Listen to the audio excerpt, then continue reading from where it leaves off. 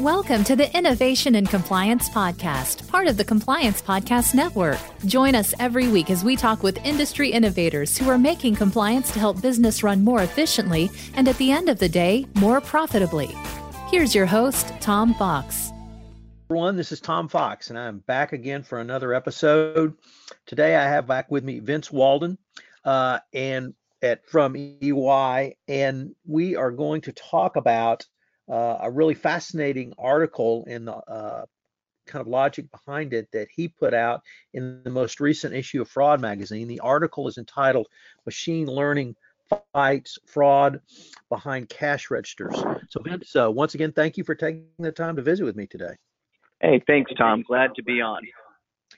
So Vince, you took, or at least described, a problem that has probably been around since cash registers were invented, and probably a long time before that, which is shrinkage, or money disappearing at the point of sale.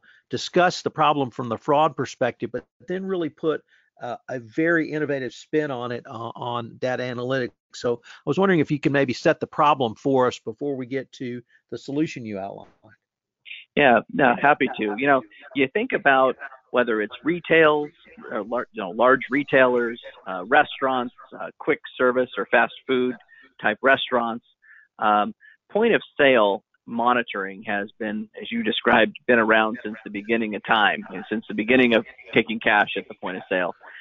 And what we found at EY is that many of our clients had been using the same types of tests and controls that were in place 10, 15, even 20 years ago, and really have not really updated. While they've updated maybe their systems, they have not updated their tests and the controls to incorporate some of the big data themes that include combining multiple data sources, machine learning algorithms, and predictive modeling that can help kind of reduce false positives and identify more fraud behind the cash register, particularly when it comes to risk ranking and providing a better return on investment from their monitoring. So we were quite excited when we piloted these over a year ago with some very large retailers.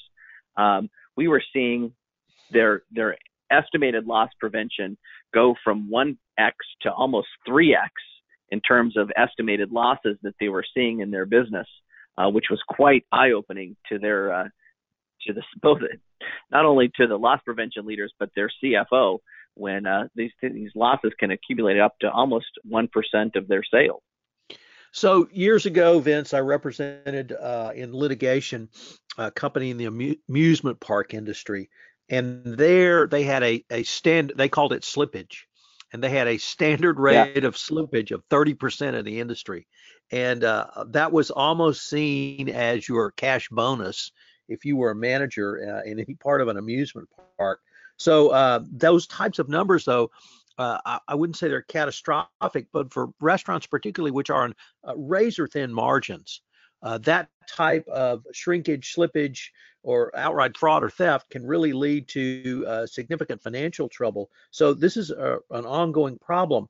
Obviously, in a rules-based anti-fraud prevention program, you would have certain rules, and then you would have controls around those rules. But where you take the article is really the next step beyond that, and that's what I found it so innovative. So I was wondering if you might describe really the types of control rules leading to controls, and how that is not as effective as what you describe with machine learning.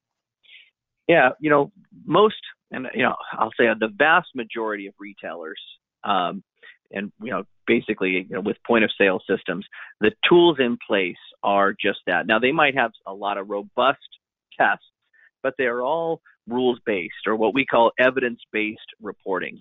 So, show me the number of post-void transactions after a sale, or show me the highest discounts. Those are all rules-based type tests. The challenge that we've always had in whether it's retail or what have you, just in fraud risks, is that when you have a rules-based test, that requires you to know what the fraud scheme is in advance and hopefully guess what the fraud's going to be based on your rules. The problem with rules is that fraudsters typically know these rules and know how to circumvent them or go around them based on whatever unique situation is, because again, they're the employees, they know the controls in place, so they try to circumvent them. And that's where machine learning really comes into play.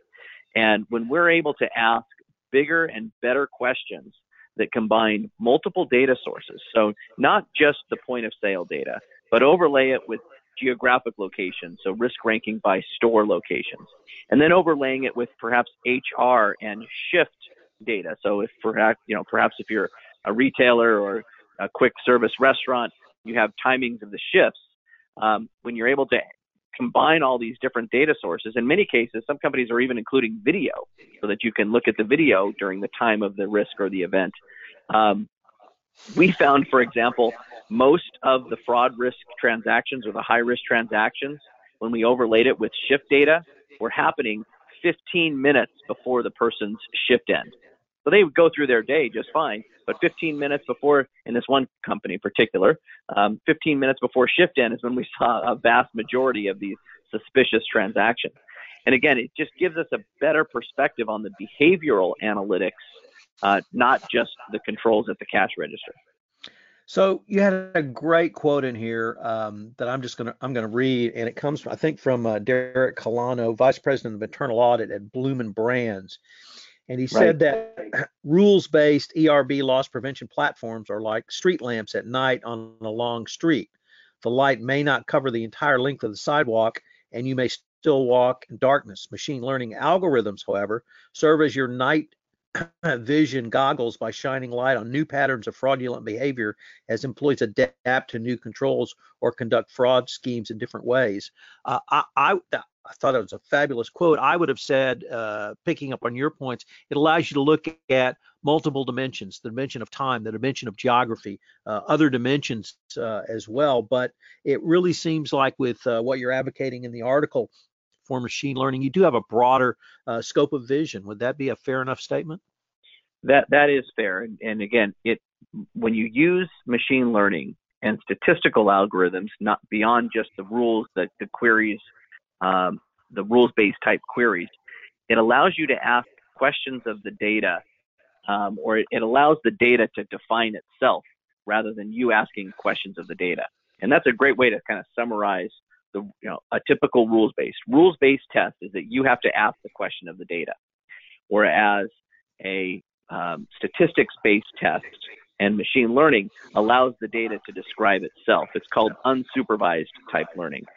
And when you're applying this in the point of sale context in the area of loss prevention, it really shines the light on areas that your rules-based is not going to see.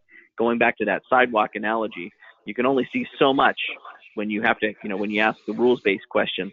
But when you let the data define itself and the anomalies pop up through some of the risk scoring techniques and some of the machine learning that looks at past patterns of known fraud risks and then says, okay, go find me more like this that are statistically similar, it really shines a broader light on your risk exposure and allows you to drill down into the schemes that are driving the most risk for your organization.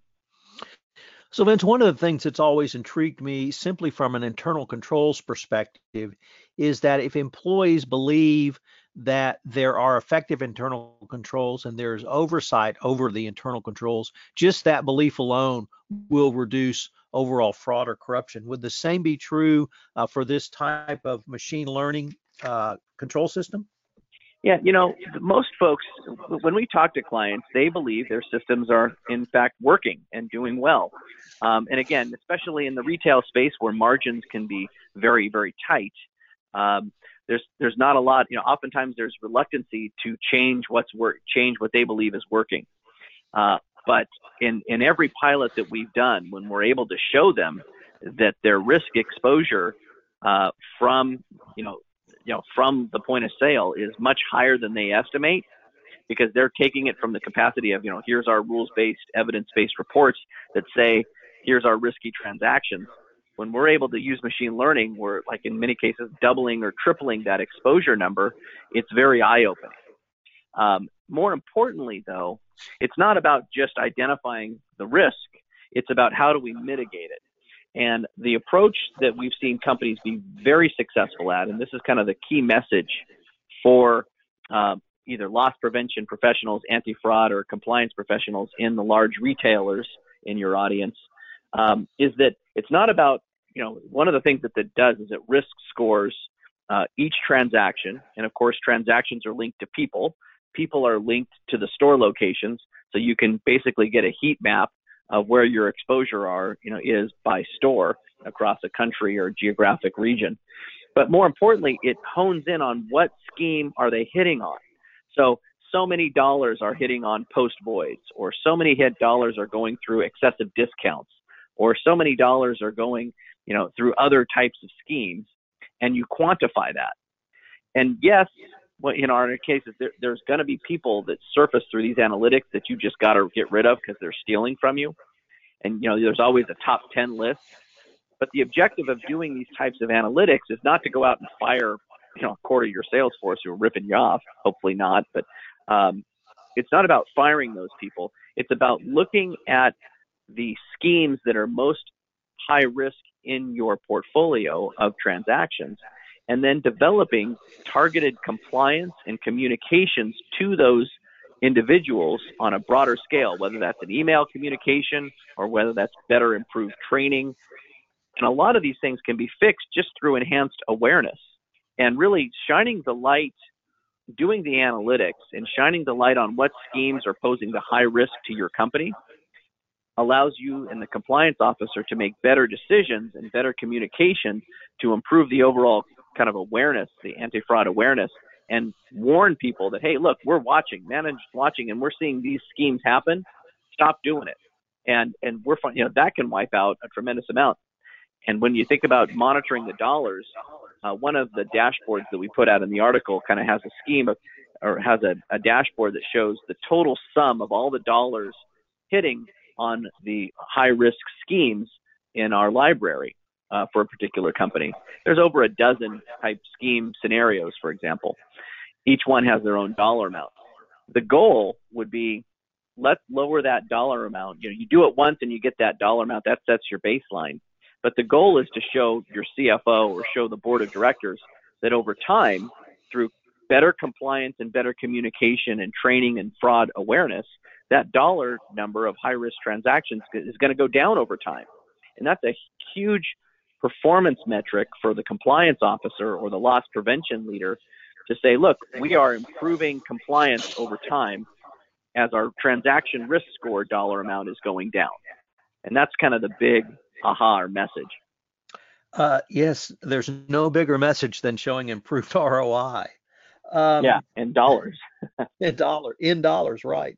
So Vince, at the end of the article, you posed 4 questions. And when I first read those questions, I thought, well, these are pretty basic. But then when I reread them in the context of the article, I really thought it's always important to tie even the most innovative tool, technique, or service back to the basics. So I was wondering if you might just go through those 4 questions and that you ask, you pose them as questions that a CFO should ask about their company and why you think they're important. Right. Yeah. And the first one, because you'd be surprised how many people don't know the answer to this first question, which is, can you measure your annual shrinkage from fraud, waste, and abuse? A lot of companies, and these are big companies we talk to, don't have an estimate. Now, you can look at the National Retail Federation, and they have a report. I think it's around 1.4% on average of sales is lost to shrinkage, which is a huge number. But what is it for your organization? And so can you measure your annual shrinkage from fraud, waste, and abuse? What is that number? And then, how did you derive it? How do you test it? Or do you know that that's accurate? And that's really at the core of one of these, how these analytics can help you identify that number and then lower it over time. The second question is, what fraud detection tests and controls are you currently deploying? And most folks can answer that. They have the controls in place at the point of sale, but are they all exceptions-based rules? So are they all rules-based type tests? Are you using any statistical algorithms or machine learning type analytics that are kind of more evolved and more advanced that let the data define itself? So that's the second question. The third is what's your current spending on loss prevention, including your technology and your human costs, and can you measure the ROI? So can you measure the time? There's obviously a lot of time and effort spent on point of sale, and typically in restaurants and retailers, that's their number one fraud risk area is loss prevention. What are you spending on that currently, and how are you demonstrating a return, being able to measure that? And finally, the last question is how is your organization using machine learning? I would imagine in the marketing and sales and demographics and business intelligence type departments in the organization, they're spending lots of money on advanced analytics and machine learning.